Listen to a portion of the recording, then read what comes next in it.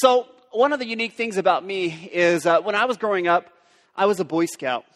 And, learned how to do all the Boy Scout stuff. We learned how to tie the knots, not the tots. That would be weird. We learned how to tie knots, and we learned how to shoot BB guns, and we learned how to do all these different things. And one year, one of our scout leaders says, hey, he asked the boys, he said, what do you guys want to do? And we kind of thought, hey, this is kind of fun. What activity would you like to do? What adventure would you like to have? And one of my friends says, kind of flippantly, hey, let's go climb a mountain.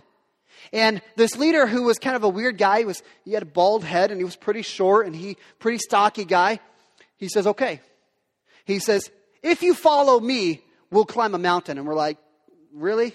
Really? And so he takes us on this little bit of a training thing. And first thing he does is he takes us out rock climbing. And he puts us in these harnesses and he ties ropes to us. And he wants to begin to help us to understand what it means to follow him. And so he ties us up and he takes us up the face of the rock, and we climb up to the top and we rappel down. And we get used to heights and we get used to some of these things. And we're like, okay.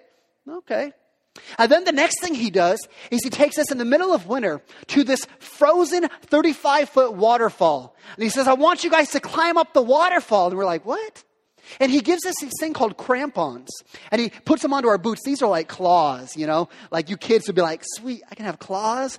And he puts these crampons on our boots. And he gives us these ice axes. And he says, here's what you do. You cling it in, and then you kick it in, and you just climb up this frozen waterfall. And we're like, who does this, right? It gets us used to being on the ice. It gets us used to being around the ice. And so finally he says, here's what I want you to do. I want you to follow me all the way down to Mount Hood in northwestern Oregon. And so we get to Mount Hood, and he says, if you follow me up to the top, you will make it to the summit. And so we start the initial climb, and one of the guys sprains his ankle and can't go on any further. So 3 members of our climbing party in the very beginning has to cut back and say, well, I'm done. I'm going back down. I can't go on. And we're looking around saying, man, this is like a big deal, right? And he says, follow me. And so we follow him up to what we call base camp. This was a place where we were going to spend the night on the mountain, sleeping in the snow. Who does that, right? But he said, follow me. So we followed him to base camp. And that base camp, I don't know how far up we were on the mountain, but there was a number of folks in our climbing party who had a hard time adjusting to the altitude. When you get up to a certain altitude, the oxygen becomes a little less, the air becomes more thin, and their body had a hard time acclimating to the lack of oxygen. And so there's about half of our climbing party that said, we're just going to stay here. We're not going to keep going all the way up to the summit. And we're sitting here and being like, wow, this is kind of like, man. And so our leader wakes us up about 2:30 in the morning. He says, hey, if you want to get to the top, follow me. So we follow him up the mountain. And there's falling rocks around us. There are walls of ice we've got to climb. There are crevasses that we have to work our way around. But we followed him and made it to the top of an 11,240-foot mountain. And you could see for hundreds and hundreds of miles. It was a clear day. You could see all the way down to the Three Sisters Mountains in southern Oregon. You could see all the way up into British Columbia. You could see forever on top of this mountain. And it was a phenomenal experience. One of those things where I learned what does it mean to really follow somebody. So today, we're in week 2 of our sermon series that we've titled Jesus the King, a study of the Gospel of Mark. Last week, we saw Mark introduced us to a guy by the name of John the Baptist. And we said that John the Baptist was the forerunner to Jesus. He was the fullback to what was going to come, to pave the way for the Messiah. Mark as well introduced us to Jesus. And we saw Jesus getting baptized by Mark. We saw Jesus in his first sermon. It was a simple 18 words. His first sermon was summarized as this: the time is fulfilled. The kingdom of God is at hand. Repent and believe the gospel. But do you remember how we left off last week? Remember, Jesus called the first of his 4 disciples. He called Simon, and Simon's brother Andrew. He called James and James's brother John. He says, here's what I want you to do. He says, the kingdom of God is at hand. He says, I want you to leave your career as fishermen. I want you to leave your family behind, and I want you to follow me. Not that a career and family are necessarily bad things, but Jesus was saying, if you're going to follow me, I've got to be your first priority. I can't be the second. I can't be the third. I am going to be the first priority in your life if you are going to follow me. Now, I tend to be a trusting person. I tend to give people the benefit of the doubt. Some of you in here are not quite like me. You tend to be a little bit more cautious. You want to give people the opportunity to prove themselves before you will fully engage with them and before you will fully trust them. So if you put yourself in these disciples' shoes, can you imagine the question that they're wondering? Man, this Jesus said to follow him. Can I trust him? Is he worthy of surrendering my life to? Is he worthy of following? I mean, is there any doubt that Jesus really is who he says he is? He says he's the Messiah. He says that he is the one that we've been waiting for ever since sin entered into the world, all the way back in the Garden of Eden. And here he is saying, follow me. Can we really trust him? Can we really surrender our lives to him? Will he really lead us up to the top of that mountain? And for you and I, Jesus' word is the same. He says, follow me. He says, surrender your life to me. Everything else in your life should be second place. I'm number one. Serving me should shape your career. Serving me should shape your family. Serving me should shape your entire life. But how do we know? How do we know that Jesus is worthy of our life? How do we know that we can trust Jesus, that he's not going to lead us to some weird place, that he's really going to lead us up to the top of the mountain? I mean, yeah, we get the whole idea that we've got to make things right with God. I mean, we get the idea that we've got to come to church. We've got to try to appease God's anger because of our sin. Yeah, we get that. But this whole idea of surrendering our entire life, that sounds so radical. That requires so much of us. And you've just got to wonder, how do we know that Jesus is really the Messiah? How do we know that we can trust him with our entire lives? With our marriage, with our career, with our finances, with our doubts? How do we know that we can just surrender that to the foot of Jesus and say, Jesus, I will follow you wherever you lead me? What's fascinating is as we read the rest of this chapter, something that I've titled Kingdom Demonstrations. Because what Jesus is going to do is throughout the rest of this chapter of chapter 1, if you have a Bible, turn to Mark chapter 1. We're going to be in Mark chapter 1 today. I forgot to say that earlier. What happens is in the rest of chapter 1, Jesus gives these kingdom demonstrations. These things that prove that Jesus is worthy of our surrender. Jesus is worthy of being followed. He gives these kingdom demonstrations that backs up his claim that the kingdom of God is at hand because I am here. He backs up the claim that Jesus is the Savior. He is the Messiah. He backs up the claim that he is worthy of our surrender. He is worthy of us following. So that's what we're going to look at today. We're going to see kingdom demonstrations that should give us a trust that we can follow Jesus. Would you pray with me? God, we're so excited for the opportunity to open up your word. God, we're excited that this isn't just opinion hour. This isn't just listening to the pastor give us his opinion. But God, this is your word that's being taught today. God, I pray that you would give us an understanding and an appreciation for what it is that you are trying to communicate to every one of us today. Because God, we aren't coming here just to have fun. We're coming here to meet with you. And for you to speak to our hearts. God, we pray for your presence with us today. We pray for your Spirit that you would be clear. And we ask this in your holy and precious name. Amen. So we're going to jump right in. We're going to see the first of two kingdom demonstrations, starting in verse 21. Mark writes and says, "And they went to Capernaum, and immediately on the Sabbath, he," being Jesus, "entered the synagogue and was teaching. And they were astonished at his teaching, for he taught them as one who had authority, and not as the scribes." Capernaum was a small town in the northwest shore of Lake Galilee. It was a town primarily full of fishermen and merchants and craftsmen and laborers and their families. And there's no doubt that they would have been curious about this Jesus. They would have known that Jesus is causing this stir around the countryside, around Capernaum. And so they would have been curious as to exactly who this Jesus was.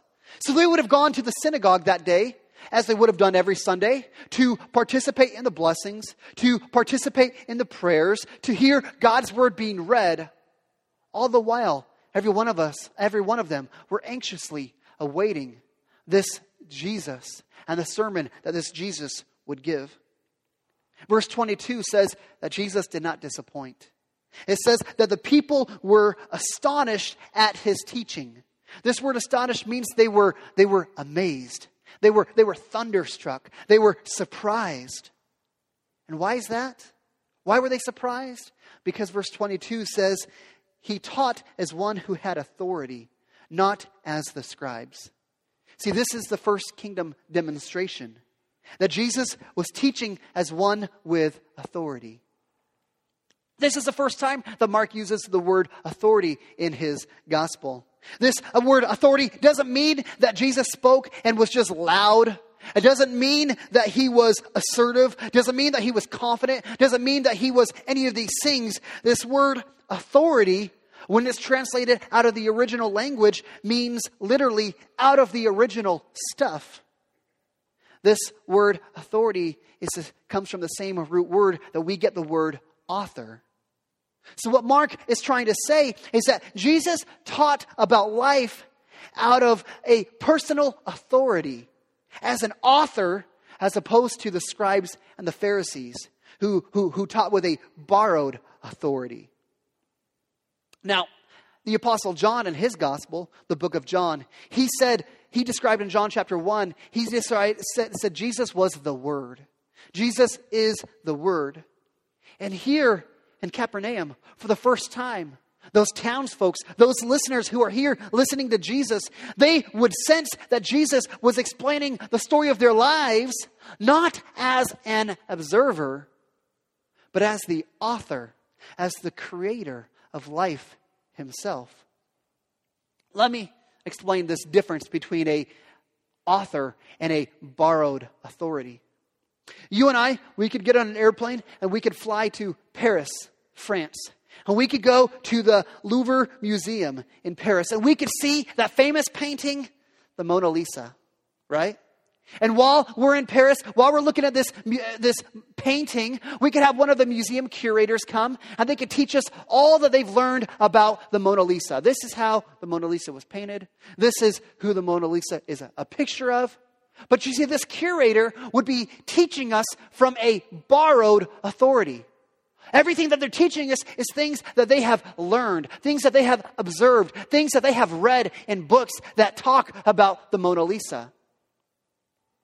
But imagine if we sat down for coffee with the painter himself, Leonardo da Vinci. What if we sat down and he sat and said, let me tell you all about this picture. Let me tell you how it was done. I mean, if we sat down with Leonardo da Vinci, it'd be a little different than just having a curator tell us what they have learned about it. I mean, quite honestly, if I'm sitting there with Leonardo da Vinci, I'm going to be like, dude, here's how you take a selfie and you can get yourself in that picture, right? I mean, teach him some of the things that we have learned. But do you see the difference here? When Jesus spoke, he spoke with authority out of the origins of life. He spoke not out of a borrowed or learned authority. He is the authority. He is the Word. Jesus' style when he taught. Think back to the Gospel of Mark, the Gospel of Matthew. Jesus, his style when he taught was, you have heard that it was said, but I tell you. See, in Capernaum, there's no talk of Jesus just being a good teacher. That's one of the conclusions that our society has attributed to Jesus. Well, he's just a good teacher, but he's not necessarily an authority in my life. But there's no talk like that in Capernaum. The conclusion to all those listening to Jesus that day was that he taught them as one who had authority. And here this becomes a demonstration to his disciples that Jesus is worthy of being followed because he speaks with that authority as the author and as the creator of life himself. So let me ask you this. If Jesus is the author, if Jesus' word is the authority, which areas of your life are you struggling to submit to that authority? Which areas of your life are you struggling to submit to the authority of God's word through Jesus? What are you clinging on to, saying, no, I won't let you have influence on this part of my life. I'm going to cling on to it and hold on to it, and I'm going to refuse to let that sit under the authority of Jesus. God's word says this. God's word says, love your enemies. Bless those who curse you. So who are you holding a grudge against? Who do you have anger inside of you towards? God's word tells men that when you look at a woman with lustful thoughts, it's as if you've already committed adultery in her heart. Men, which women are you struggling having those inappropriate thoughts about? Men, what's in the browser history on your phones and on your computers? Jesus, his word, God's word says, let your yes be yes and let your no be no. Yet how many of us struggle with keeping our promises? How many of us struggle with keeping our word? Jesus says, follow me. I am to be your first priority.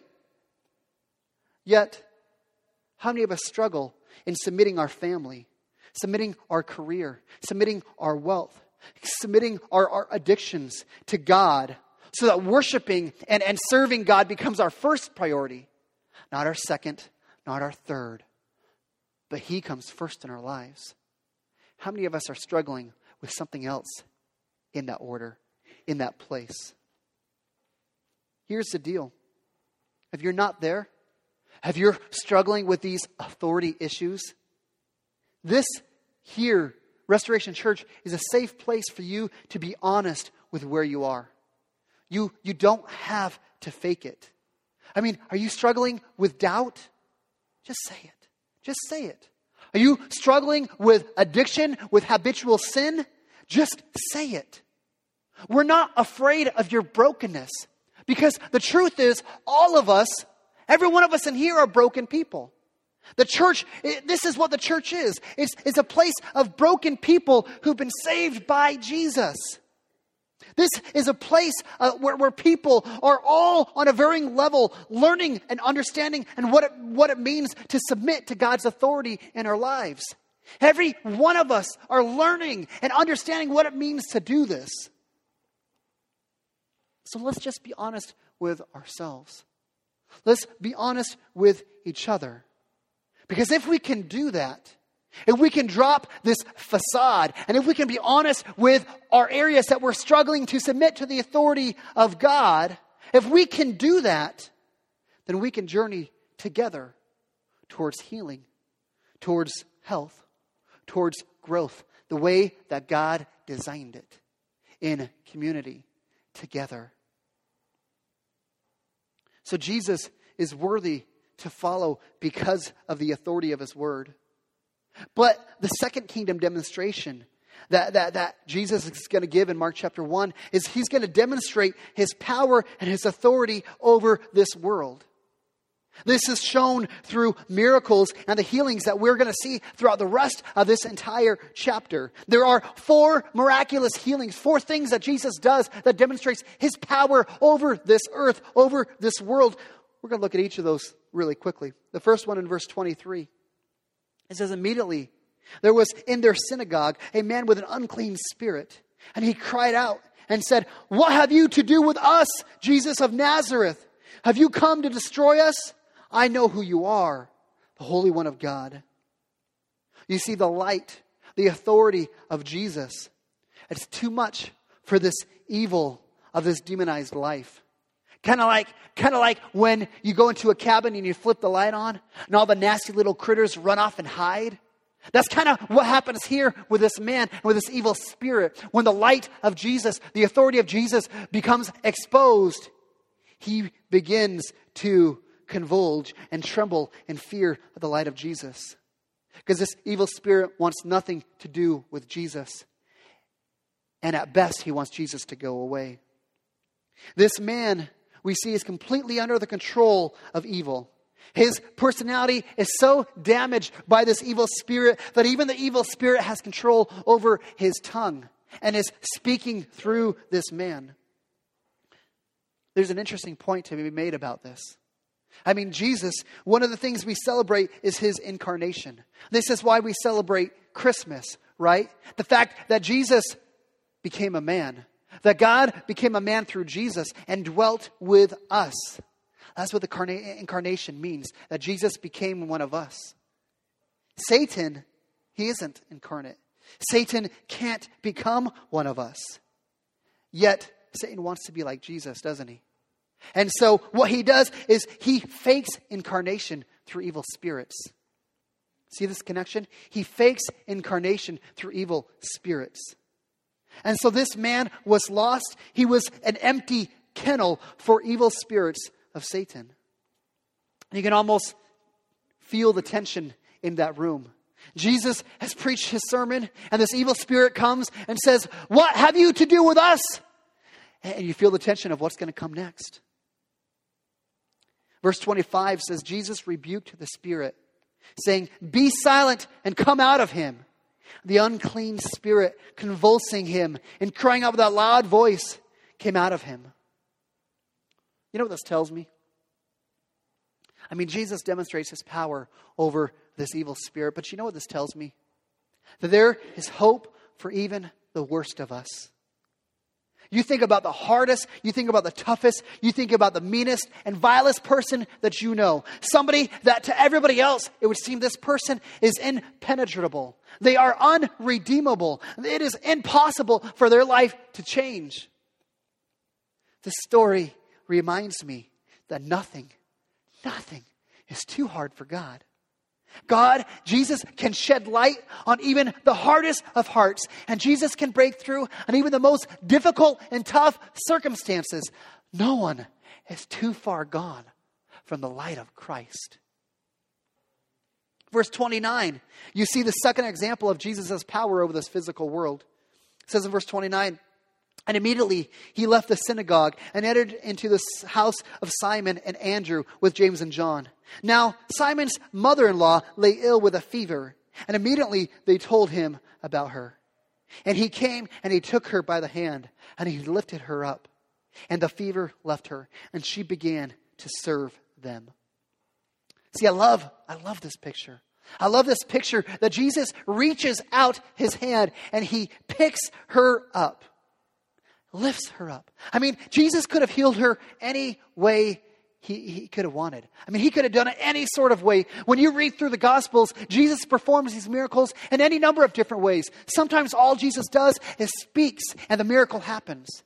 Sometimes, though, it becomes a little bit more complicated. For example, Jesus at one point spits into the mud, into the dirt and makes clay. And he picks up the clay and rubs it in a man's eyes and says, "Now you go dip in the pool and then you'll be healed." I mean, Jesus could have healed this woman any way possible.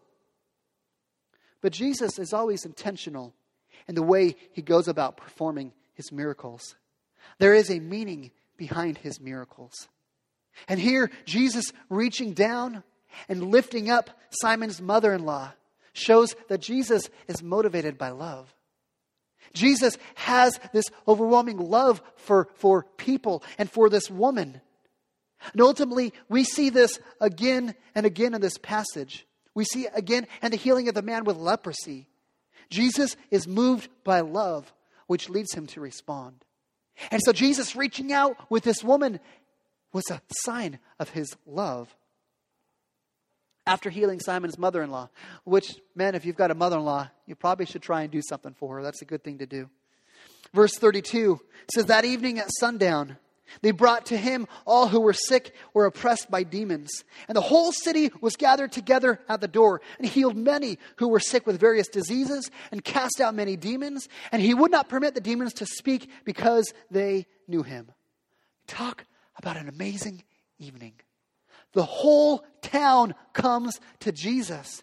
And there are demons who fled the presence of Jesus. There are cripples who are tossing their wheelchairs to the sidewalk. There are people who can't walk who are taking their crutches and breaking them in half and throwing them into the fire. There are people who were laying comatose who are now lucid and talking. Can you even begin to imagine that kind of excitement and the joy that would have been for all the people that were looking on to what happened that night? It says the whole town came to Jesus, and Jesus was healing and casting out demons. And then drop down to verse 40. This is the last kingdom demonstration of Jesus' power over this world.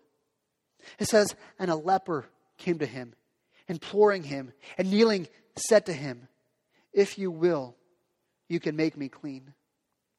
See, it's hard sometimes for us to imagine the isolation of a leper's life, the humiliation a leper would have experienced. They were ostracized from their society because everybody thought that disease was contagious. And if you were around a person with leprosy, that you would get that leprosy. So we can hardly imagine the isolation of their life. This leper would have had a disheveled appearance, and he would have had to go around yelling, unclean, unclean, whenever he came near the general population of people. I mean, think about how you'd feel every time you had to walk into the grocery store and yell, unclean, unclean, and people avoided you like you were a cold to be caught. Think about the inescapable feelings of embarrassment, of worthlessness, of despair. Verse 41 says, Jesus was moved with pity, and he stretched out his hand, and he touched him, and said, I will be clean. And immediately the leprosy left him, and he was made clean. See, it says Jesus was moved with pity. Jesus' response was not just feeling sorry for this man. His response was beyond just feeling sorry. It was beyond sympathy. It was beyond empathy. It says Jesus was filled with compassion. Means he feels the pain and the hurt of leprosy within himself and is deeply moved, so much moved to the point that he does something about it. I mean, this is something I want you to take heart of. This is something I want you to hold on tightly. Jesus has compassion for your struggle. Not just sympathy. He doesn't just feel sorry for you, but compassion so much so that he feels it within himself. Jesus does more than just understand your burden. He feels the full weight of the pain and the hurt and the burden that you carry. He feels that weight alongside you. So take heart. Take heart that there is someone who compassionately feels and carries that burden alongside you. His name is Jesus. His name is Jesus.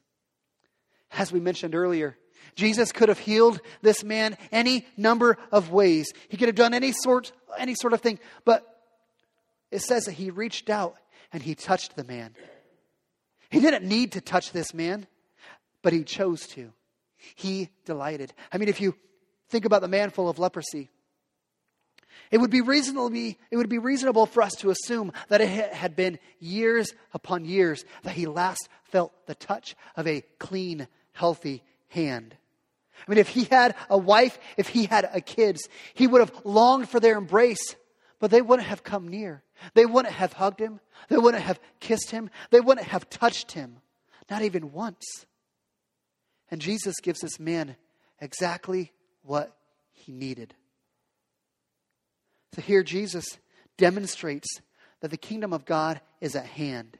And he shows his power and his authority over this earth to heal time and time and time again. Let this sink into your life. whatever is going on in your life, whatever you have going on, if Jesus can heal the leper, can't he take control of the mess of your life? If Jesus can cast out demons, can't he fix the wrongs in your life? If Jesus can heal hundreds of people with a variety of ailments that night, can't he interrupt into what's happening in your life and take care of your issue? Jesus has the power and the authority over the things of this world. Take heart that Jesus can intervene into the deepest hurts and burdens and concerns in your life. But let's talk about this for a second, though. Because sometimes we get hung up on all of these healings. I mean, if we were going to be honest, we would say that most of these people that we see coming to Jesus, they're coming to Jesus because they want something from him. They're not coming to Jesus because they want to learn who he is. They don't want to learn why he's here. They're coming to Jesus because they want to take something from him. They want what he has to offer. They want healing. They don't want to know about his spiritual implications. I mean, can't necessarily blame them, right? Anybody who has experienced ongoing disability, they would understand and they would sympathize with these people coming to Jesus and wanting healing. But at the same time, this tragically foreshadows millions of people from across the centuries who only want Jesus for what they would receive from him.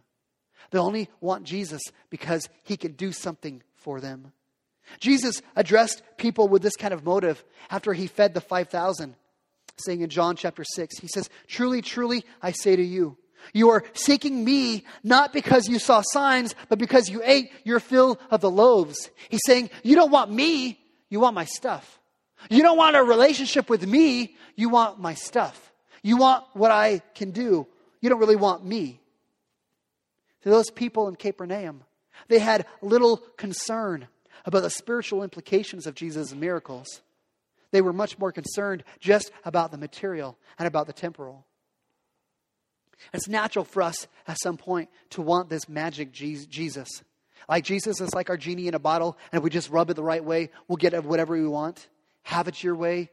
Burger King, whatever that commercial is. We'd love for Jesus to heal us whenever we had a fever. We'd love for Jesus to make us wealthy. We'd love for Jesus to give us prestige. But is that why Jesus came? Did Jesus come to show his power and to heal everybody? Mark gives us the answer. I skipped over it before on purpose. Look at what Mark says in verse 35. It says, "And Jesus, rising very early in the morning, while it was still dark, he departed and went out to a desolate place, and there he prayed." After the night where all the townsfolk come to Jesus for healing, he wakes up early and he goes off to pray. The question we have to ask ourselves is, why? Why did Jesus have to go and pray? I mean, if he's the Son of God, if he is the Messiah, why, if he had no sin, why did Jesus have to go and why did he have to pray? See, even though Jesus was God, he did not live his life as God apart from the Father. Rather, Jesus lived his life as a man dependent upon God. Consider the words that Jesus himself said. In John 5, he said, "The Son can do nothing of his own accord." In John 14, Jesus said, "The words that I say to you, I do not speak on my own authority, but the Father who dwells in me does his works." See, Jesus was empowered through prayer with the Father. He depended upon God the Father for his power. The same scene occurs time and again throughout the Gospels. Jesus breaks away from the crowds so he can spend time alone in prayer with God. See, from a human perspective, if we were to understand prayer on a human perspective, this great old preacher theologian by the name of Stanley Jones, he described prayer as time exposure to God. Think about your old photography. Think about this. The analogy is that life is like a photographic plate. And when it is exposed to God, you progressively take on the image of God, depending on the length of exposure. And so as Jesus is exposing himself to God, he begins to take on more of the attributes played out in him. So Jesus is praying, and in verse 36 says, Simon and those who were with him searched for him, and they found him and said to him, Jesus, everyone is looking for you. Well, duh. If you're the disciples, you're like, Jesus, last night was awesome.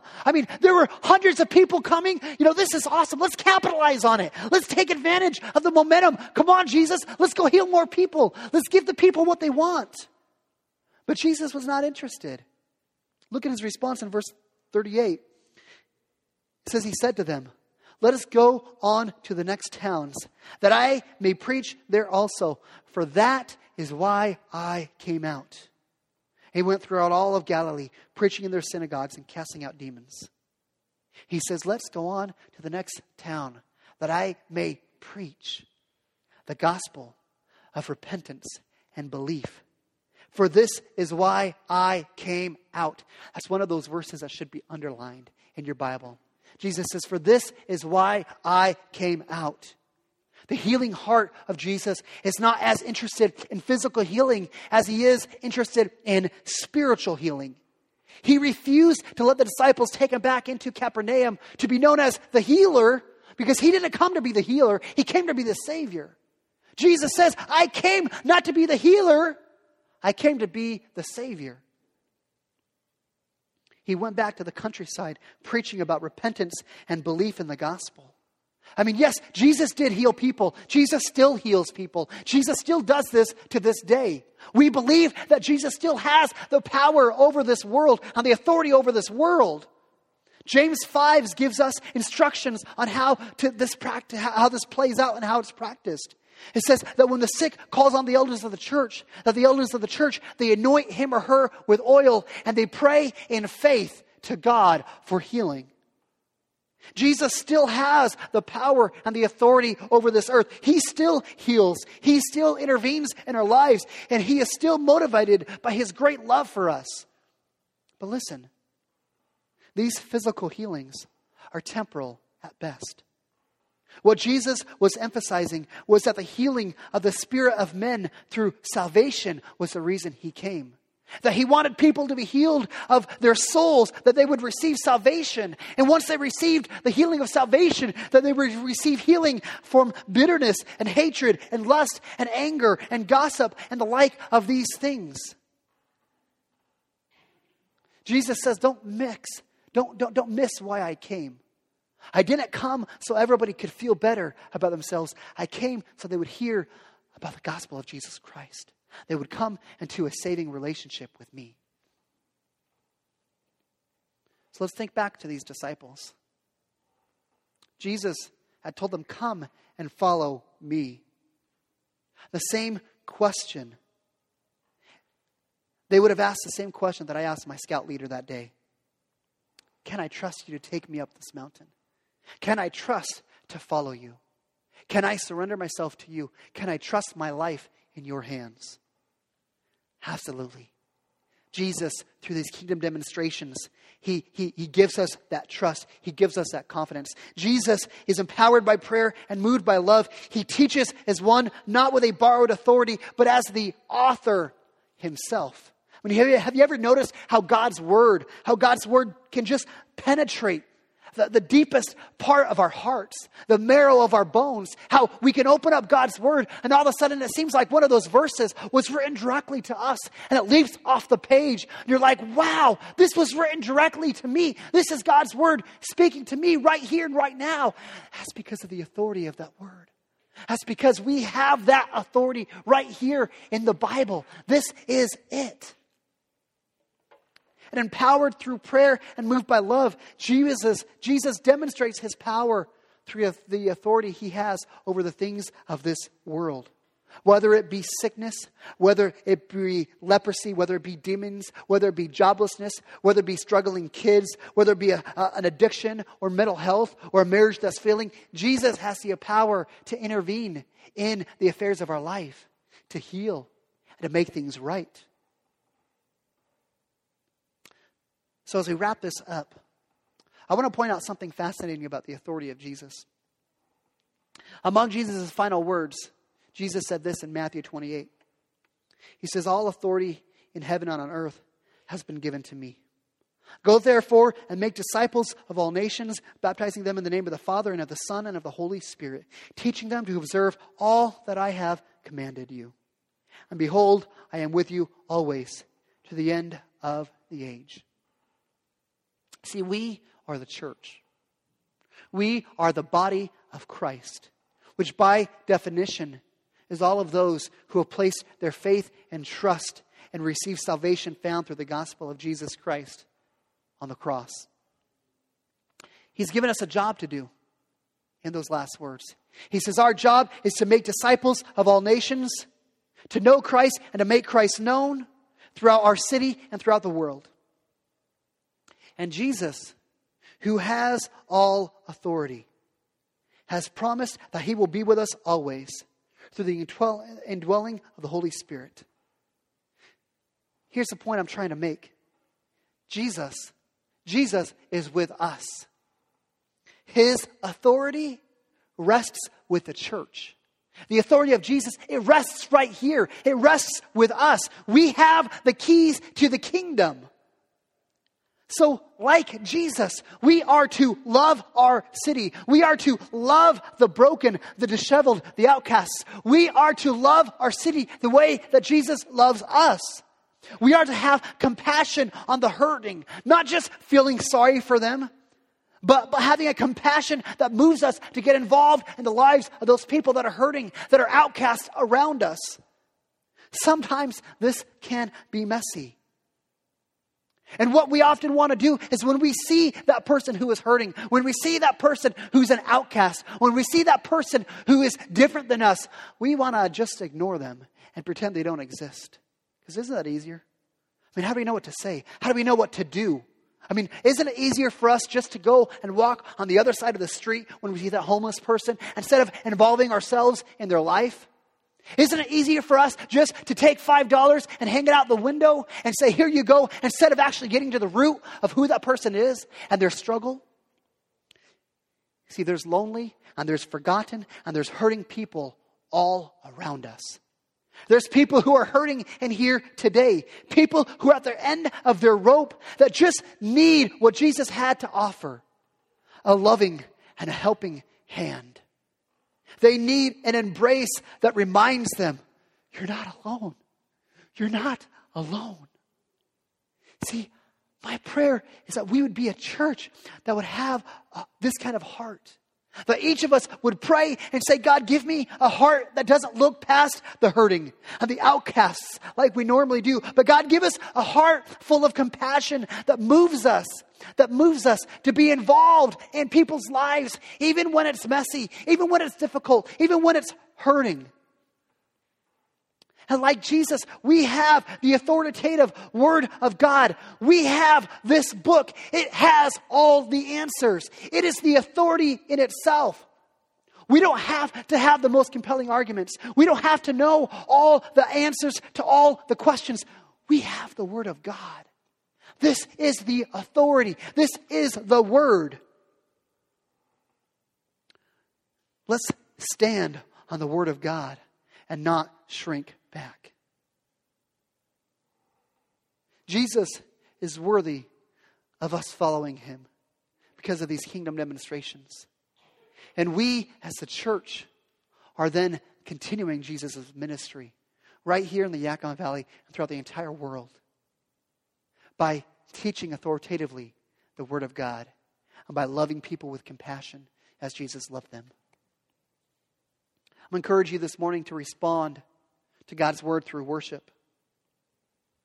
Encourage you to respond and just praise God for the power and the authority of His Word and the power and the authority that He has over this world. The worship team will come up in just a minute, and I encourage you, just get lost in the worship, praising God for who He is and for what He has done. I'm going to ask you this morning to respond to me with worship through prayer. If you would like myself or another one of our counselors to pray for you, I'd encourage you during the next couple of songs, don't be weird about it. Just come forward. Say, Pastor, I'm struggling. Pastor, I'm hurting. I'm at the end of my rope. Would you pray for me?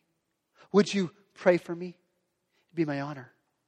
Or if you'd like to just sit in your own seat and just spend some time in prayer with God, I'd encourage you, respond to God's word. Make things right with Him. Wrestle with Him. It's okay to do that. And finally, I'm going to invite you this morning to respond to God's word through communion. Communion was instituted by Jesus on the night He was betrayed. Jesus took the bread and broke it, and He said, "This is my body, which has been broken for you." And then Jesus took the cup and He passed it around, and He said, "This is my blood that has been shed for you." The Apostle Paul gives us instructions on communion, and he describes communion as an act of worship. For Christians, as a way for us to remember Jesus' sacrificial death on the cross for us. If you are not a Christian, why not come forward today and talk to one of our counselors about what is preventing you from surrendering your life to Jesus? Why not today decide, I'm going to be a Christian? Surrender your life to Him. Say, "Jesus, all right, I'll follow you." And if you are a Christian, I'd encourage you to spend a few minutes between you and God. Examine your heart for sin. Repent. Confess. Make sure things are right between you and the Lord. And then we invite you to come forward and partake of the elements.